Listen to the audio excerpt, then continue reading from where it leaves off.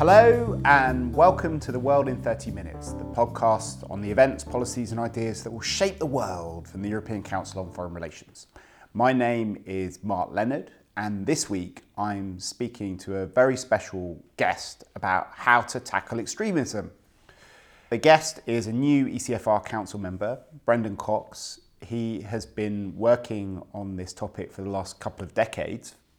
For a long time, was involved internationally in various non-governmental organisations. He set up a pioneering campaigning group called Crisis Action, which worked with a lot of agencies raising awareness of genocide and mass human rights abuses and conflict situations in all sorts of different continents. Then went to work in domestic politics, working on the same issues for Gordon Brown when he was Prime Minister, and also worked at Save the Children. After that, he started to work on the refugee crisis and to try and understand public opinion in different European countries and how progressives could go about fighting against the extremist and intolerant politics which had emerged as a result of the large flows of refugees and the political mobilisation against them. And in the course of this process, he ended up having to deal with extremism in his personal life as well, when his wife, Jo Cox, was tragically murdered just over a year ago. And since then, he has thrown himself once again into this campaign against extremism, bringing together all of his campaigning nous, his forensic analysis of where public opinion is in different countries, and has inspired people from right across Britain, but also in many other countries, to take this battle against extremism to a different level in their local communities, and has set up a new foundation in Jo's honour called More in Common. And I'm going to talk to him both about that experience, but also about his thinking about the challenge of extremism, what we know about extremists in different European countries, and what lessons we can learn going forward. Brendan, why don't you start by telling us how you see the challenge at the moment? Thank you. So I think one of my worries at the moment is that we've gone from this period sort of post-Trump and post-Brexit when everybody was seized with the importance of combating this threat of growing intolerance and growing hatred, and post-Macron, post the Dutch elections, to an extent even post the UK election with the disappearance of UKIP, there's a danger that a sort of complacency sets in, and that we assume that actually the problem that we were all very worried about has in some way gone away, or the corner has been turned. And I think the reality is that underlying insecurities, economic, physical, cultural, that are driving this are there for the long term. And I think there may be lots of tactical victories and electoral victories that build momentum and set us in the right direction. But I think the underlying trends haven't changed. And I think until they do, and until we're better placed to be able to cope with those, I think we need to remain seized by this, because I think it is something that's going to be with us for the next, I think it's going to be a generational struggle rather than something that we deal with on one or even two or three or four electoral cycles. So how would you define those underlying trends which are still there? So for me, the way I talk about it is three insecurities. So that's the economic insecurity, which probably gets the most focus. And that's about people who feel a loss of control over their own economic circumstances. That might be because of cost of living increases. It might be about sort of measuring ourselves vis-a-vis developing countries that are doing increasingly well. More often it's just about people's sense of whether their kids are going to be better off than they were. So that's one set of insecurities. The second set is around physical insecurity, and I think the sort of poster child for that is Islamist extremism and terrorism, that has a impact, obviously not just in the events, but in terms of shaping narratives and giving people, I think, instilling a concern, fear, and in some cases a panic amongst people who, the vast majority, will never ever experience it, but it has an impact and is designed to have an impact beyond that. And then the third insecurity is slightly more amorphous, which is cultural insecurity. And that might be about the fact that your high street is changing. It might be your sense that your community has changed. You don't recognise people in the way that you used to. And that's the sort of stuff that Trump tapped into very well. So those for me are the insecurities. But then on top of that was the context. And that context is one where you have fast declining faith in institutions of all sorts, whether that's the media, whether that's politics, whether that's civil society. You have communities that feel more fragmented and less close than they used to. And then on top of all of that, so you've got those insecurities, that context, and then you've got an increasingly skilled and increasingly vocal group of extremists who are preying on those insecurities and trying to build a very simple and very compelling narrative, which is that we can fix all of this simply by throwing out Muslims or migrants or refugees or whatever it is. It's different in different countries. So that, I think, is the context that we're fighting in, and I think that we haven't yet honed our response to that. I think one of the really interesting things about what's happened over the last couple of years is there's this sort of new consensus that's emerged that politics now is no longer about left versus right, but about open versus closed. It's on the front page of The Economist. It's what Macron and Le Pen symbolised with their respective campaigns. But do you think that's the right way to frame things, or do you think that's a losing proposition for people who believe in open societies? I don't think it's necessarily a losing proposition, but I think the mistake that we make is too often assuming that there are two poles, and that's where people are, and that we live in this divided society where either you're a cosmopolitan, globalist, multiculturalist, or you're a nativist, nationalist. That's what Le Pen said. She said it's about globalism versus patriotism, this election. Exactly, and I think that is not true. And actually, if you look at the data, one of the things we've been working on, France and Germany in particular, is detailed segmentation studies to understand actually how public attitudes cluster. And what's clear from all of that is that those polls represent a minority of public opinion. And actually, so, in most countries, very roughly speaking, you have about 20-25% of people who are your sort of cosmopolitan liberals. You have about 20-25% of people who are sort of angry and feel very disillusioned and have turned that into anger against others. And then by far the biggest chunk is what we talk about as being the anxious middle, which is roughly 50% in most countries. And that's where the conversation is. And certainly to your point, you will never get those people into a position where, if you force people to choose between no immigration, for example, and open borders, they will choose no immigration. So, framing it in that way is unbelievably unhelpful. But actually, if you frame it as, us taking each country playing its role, each country adhering to the standards and rights that we fought for in the past, that sense of rights and responsibilities in particular, I think is still very powerful, and that you can get majority support for. So I'd like to go a bit more into what arguments are going to work, but maybe before we do that, because I know you did polling in 8 different countries and we're looking at segmenting the populations there. Were there wide divergences from that basic model that you laid out?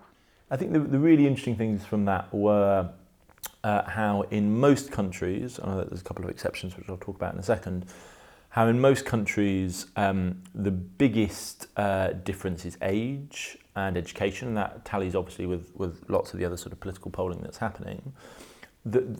I think one of the interesting things is that in France that's not true, in Hungary and Poland that's not true. So actually their young people tend to be the most socially regressive and most right-wing on a lot of these issues. So I think it's particularly interesting that France is beginning to look a little bit more like Hungary and Poland than it is Germany or even the UK, Spain or Italy. So that's something which I think we need to be worried about, because in most of the countries you can see, as the demographics shift and as people age, what's been happening in terms of a sort of growing liberal trend will continue. In France, I think we need to worry about whether that's... So in France, the social liberal segment has not grown. Is it stalled or is it shrinking? What's interesting about it is the age profile of it. Right. So younger people are more likely to vote Front National. Younger people are more likely to have negative attitudes to... and in terms of what happened over time... Again, France is so in most countries to talk about polls is quite unhelpful. And in France it's also broadly unhelpful, but it's more true in France than it is in other countries. So you have a bigger group of the sort of cosmopolitans, and you have a bigger group of the angry hostiles, and there's less people in between than in Germany, for example, where very few people will define themselves at either end of the spectrum, and the vast majority of people define themselves in the middle. The other interesting thing I think in Germany is there you have this additional segment which you don't have in most other countries, which are people who have deep concerns and reservations about, for example, Merkel's policy towards refugees and letting in the million people that she did. They are completely confident that it's going to fail, but they entirely support it, which is this weird it's particularly over 65 sort of post-Second World War and Second World War generation who have this sense of Germany's duty in the world, even if they're pretty sceptical about being able to follow through on that at a practical level. Okay, so what's to be done? Yeah, so I think the first thing is not to pretend that there's any panacea or this is something that you can sort of flick a switch. I think, those insecurities and those contexts mean that this is, and the reason I talk about this as being something that we need to engage in for the long term, that those trends and that context is not going to shift in the near term. So economic insecurity is going to continue, some physical insecurity is going to continue, cultural change is definitely going to continue. Now there's policies in each of those areas.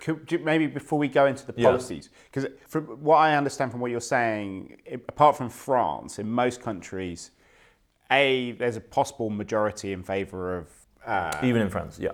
B, that's growing. So the challenge in the kind of short to medium term is how you stop people mobilising against it. Exactly, yeah. So I think what's happened in the last period is not that the far right have recruited lots more people to their cause. What they've done is they've mobilised very effectively. And one of the interesting things actually in doing some of this research is the far right are incredibly good, despite hating people from other countries, incredibly good at working with people from other countries to share their analysis, share their learnings, in a way, frankly, that the political centre is very poor. So, Wilders, for example, spent a lot of time working with AfD in Germany to skill them up in terms of, this is how you should talk about Muslims, this is how you should talk about migration, etc. And that cooperation just doesn't exist in most places, I think, in terms of the centre ground of politics, because they see each other predominantly as competitors. Anyway, so what's happened, as I said, is that they have mobilised and they've positioned themselves as a silent majority. And what we have to do, I think, as progressives on this, is to mobilise our own constituency much more effectively. At the moment, our constituency is incredibly diffuse, bifurcated, split into increasingly small niches. So you have a movement that works on migrants that doesn't work on refugee rights. You have a groups that work on refugees but don't work on other rights. So how you build a more sort of popular, united front against that extremism, I think, is a real challenge, and there's some huge opportunities there, because actually, if you think about the allies that we've got on our side, whether that is in most countries, you've got the major trade unions and the big businesses, you've got the faith groups and you've got the football clubs, you've got this incredible range of organisations, and if we can mobilise them, the power is incredibly strong, but we've failed to do that until now. But isn't the problem also that progressives are very good at reaching out to the 25% who are already converted and not so good at talking to the 50%? It's exactly right. So the first thing, I think, we need to organise our own forces. Yeah. Second thing we need to do is then to use that power base to talk to what in most countries is more than half people, which is that anxious middle. and we consistently get that approach wrong. We talk down to those to that anxious middle, and the anxious middle, these are people who have concerns about immigration. They worry about pressure on public services, pressures on jobs, etc., but they're not racist. They have no time for hate. They have no time for any of the extremism. But what's happened is, one, the sort of liberal constituency talk down to them. Two, they often don't talk to them at all. They spend their time in their echo chambers. Very few NGOs, for example, actually communicate with those anxious middle. They spend their time inside the 25%. And then also, in terms of how we communicate and how we engage, we consistently get it wrong. We talk in statistics, we talk in a sort of rational-based discourse rather than building our own stories and our narratives. A lot of these debates are very emotional for people. You know, it's about, I feel that my community is getting less close because of change, for example. And we respond to that by saying, don't worry, the average migrant brings a 0.03% increase in GDP over the next 20 years of, whatever it is. And we have to get much better at building our own stories and our own narratives, because what's happening at the moment is the people who are building stories and narratives that appeal to the anxious middle are from the far right. And what we need to get much better is building our own powerful narratives. And actually, when you do that, when you've seen there be narratives created, which often happens actually in horrific circumstances, the picture of Alan Kurdi, the 3-year-old toddler on the Greek beach, had a real impact in terms of shifting the debate and narrative. For about 5 minutes, though. Yeah, so we need to get much better at consistently telling our own stories. We can't rely on there being those sorts of incidents. But also, if you look in response to attacks in London or Manchester or whatever else, again, what happens in response to those is this sense of solidarity and this sense of closeness. Yeah. So you can't... I think that narrative is one that resonates very strongly with people. It's just not a narrative that we, I think, engage with on a regular basis. If we take the Alan Kurdi moment, it was extraordinary. I mean, those pictures were heartbreaking.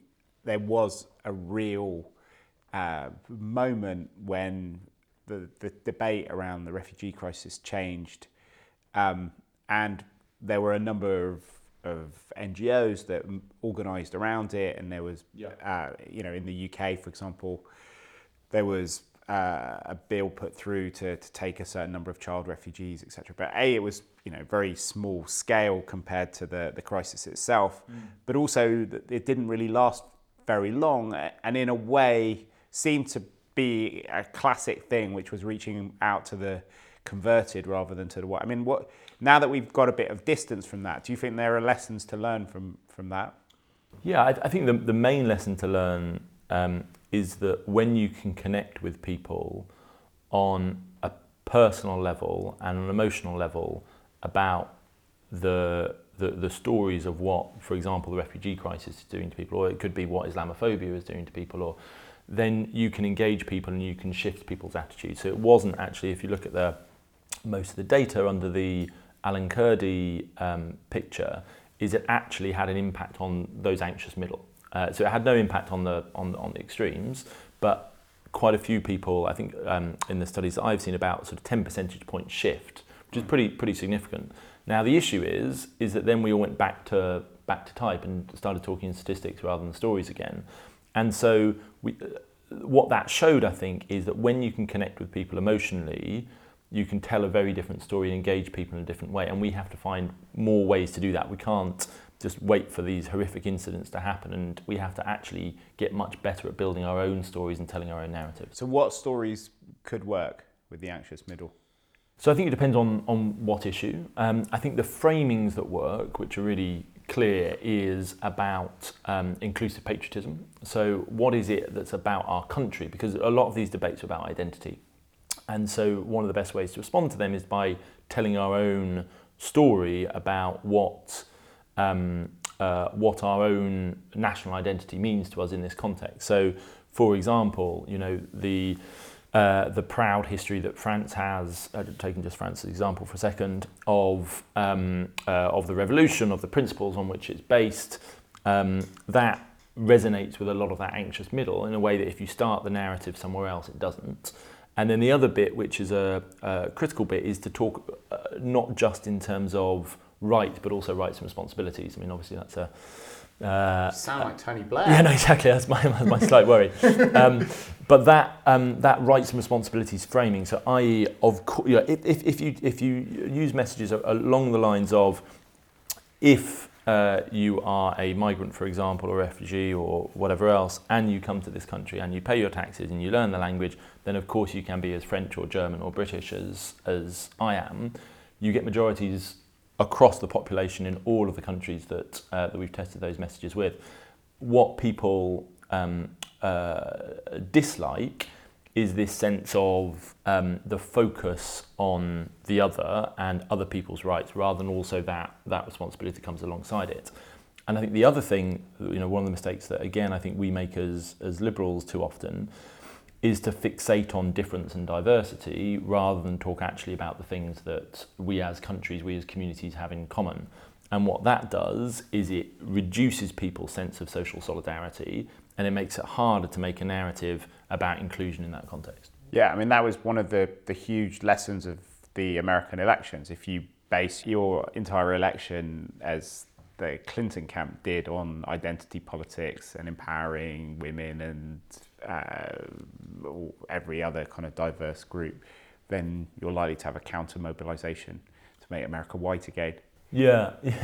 I mean, I think that, again, it's not a binary choice. It's not that either we talk about diversity or we talk about sameness, but I think as liberals, almost never talk about sameness and almost never talk about commonality. So I think that's our challenge for how we get better at doing that.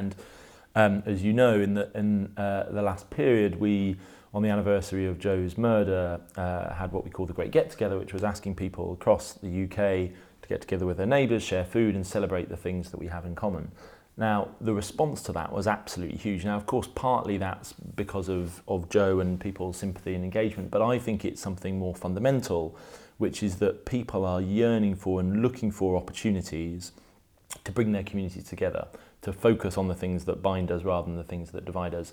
We as countries are very bad at providing that, and I think that's one of the things, certainly one of the things that I'm going to focus on moving forward, is how do we find more moments and opportunities to do that, because that changes the way that you see your own community. It reduces the brittleness, the fragility of your own community, and it makes you much stronger to be able to cope with some of the challenges which are coming down the pipe. Part of it was also just your example. I mean, it's been incredible watching the dignified way that you've dealt with your grief, and that you've tried to make something positive come out of the most horrific set of circumstances ever. And I think a lot of people were just responding to that on a raw emotional level, to watch what you've been doing and the energy that you've put into bringing these ideas and values that were so obviously so close to Joe's life as well into the public domain, both here and internationally.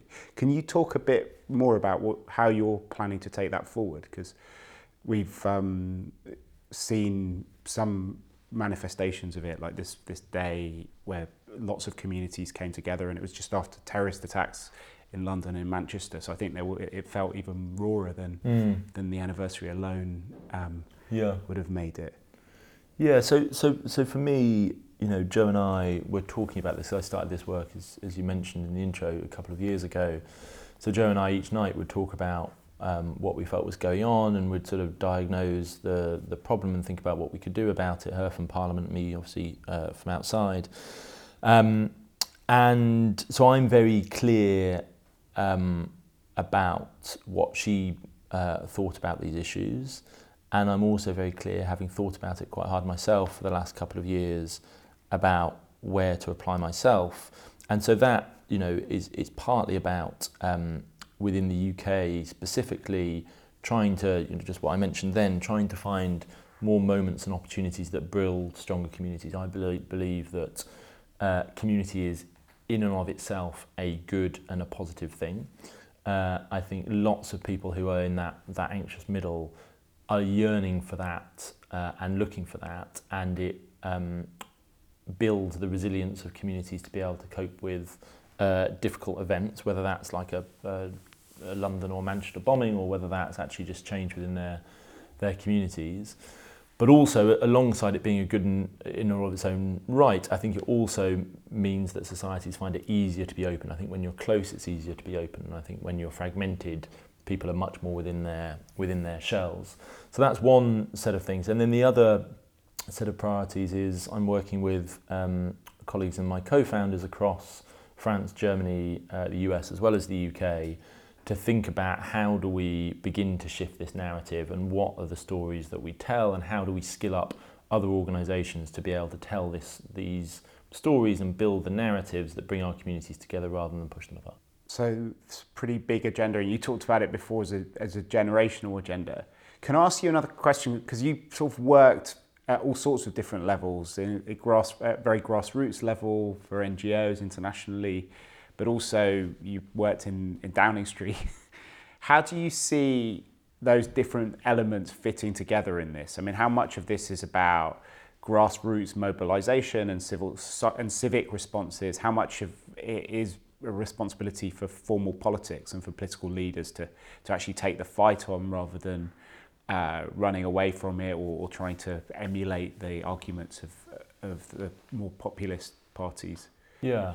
So I think that government has a huge responsibility both to try to address some of those drivers of insecurity, whether that's cultural, whether that's economic, whether that's physical. So there's a whole set of policy responses that we need in that space, and government needs to be in the driving seat a lot of that, and political parties and others, think tanks and others, innovating and coming up with new solutions to those challenges. And this is the focus of what I'm doing, I think that a lot of this is about communities, and I think governments are often the worst placed people to try to build that sense of community solidarity. And in response to most of these challenges, whether it's a refugee crisis or migration or openness, we can blame government as much as we like, but actually the thing that we need to do, I think, is to change the public's mind, to engage the public, to mobilise the public, to change the context. I think politicians respond to context, and of course you can get political leaders who are particularly visionary and lead in a particular direction, but if you look, for example, at the response to the refugee crisis across countries, it's followed in every country public opinion before. So Germany, incredibly positive response, very proactive response, very supportive public before this happened, very optimistic public. Sweden, exactly the same. UK, very hostile public, very hostile government. France, hostile government, hostile public. So I think the idea that we can look to... So there's definitely a sort of do no harm approach with politics on these issues, I think. And I think we should always try to get those politicians to play to the best of their instincts of the country rather than to the worst. But I think if we put our eggs in the basket of waiting for that leadership, I think we'll be waiting for a long time. Well, thank you very much, Brendan. It's been amazing talking to you. And as I said earlier, I think you've been not just one of the deepest thinkers about this, but the way that you've gone about actually taking these ideas and turning them into reality is inspirational. We tend to end our podcast with a bookshelf segment where we get people to recommend books that they've been reading, but I know you've probably spent more time writing a book than reading them recently. But maybe you could both, if you want to talk a bit about your book, which you've recently finished, but also when you were doing the research about these issues, are there any articles or other things that you found particularly interesting or thought-provoking? Yeah, so as you say, so with what happened over the last year, and then I've got two small kids, currently 6 and 4, and then with writing my own book, my bandwidth for reading has been less than it normally would be. So on my book, I mean, what my book does is try to tell a bit of Joe's story. I mean, one of the things that in the aftermath of what happened is, lots of people contacted me who I didn't know and wanted to know more about Joe. And it felt, rather than having conversations with all of them, it'd be better to write it down. So it's partly about that, but it's also actually about what made Jo who she was and the values and the instincts that underpinned her.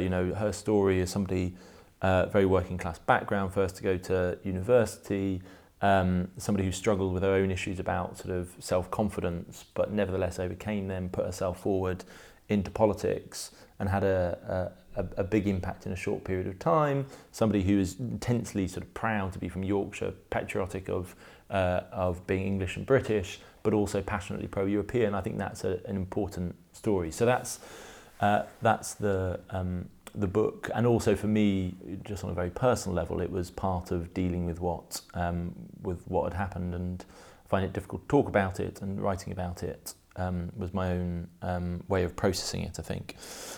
The other book I'm reading at the moment, which will also be a very depressing read for people, is Sheryl Sandberg's Plan B, which is about the loss that she experienced with her husband. And pretty much all the books I'm reading at the moment are about grief, either in children or adults. So yeah, sorry not to have a more optimistic end to the podcast. Well, thank you very much, Brendan. We will put links up to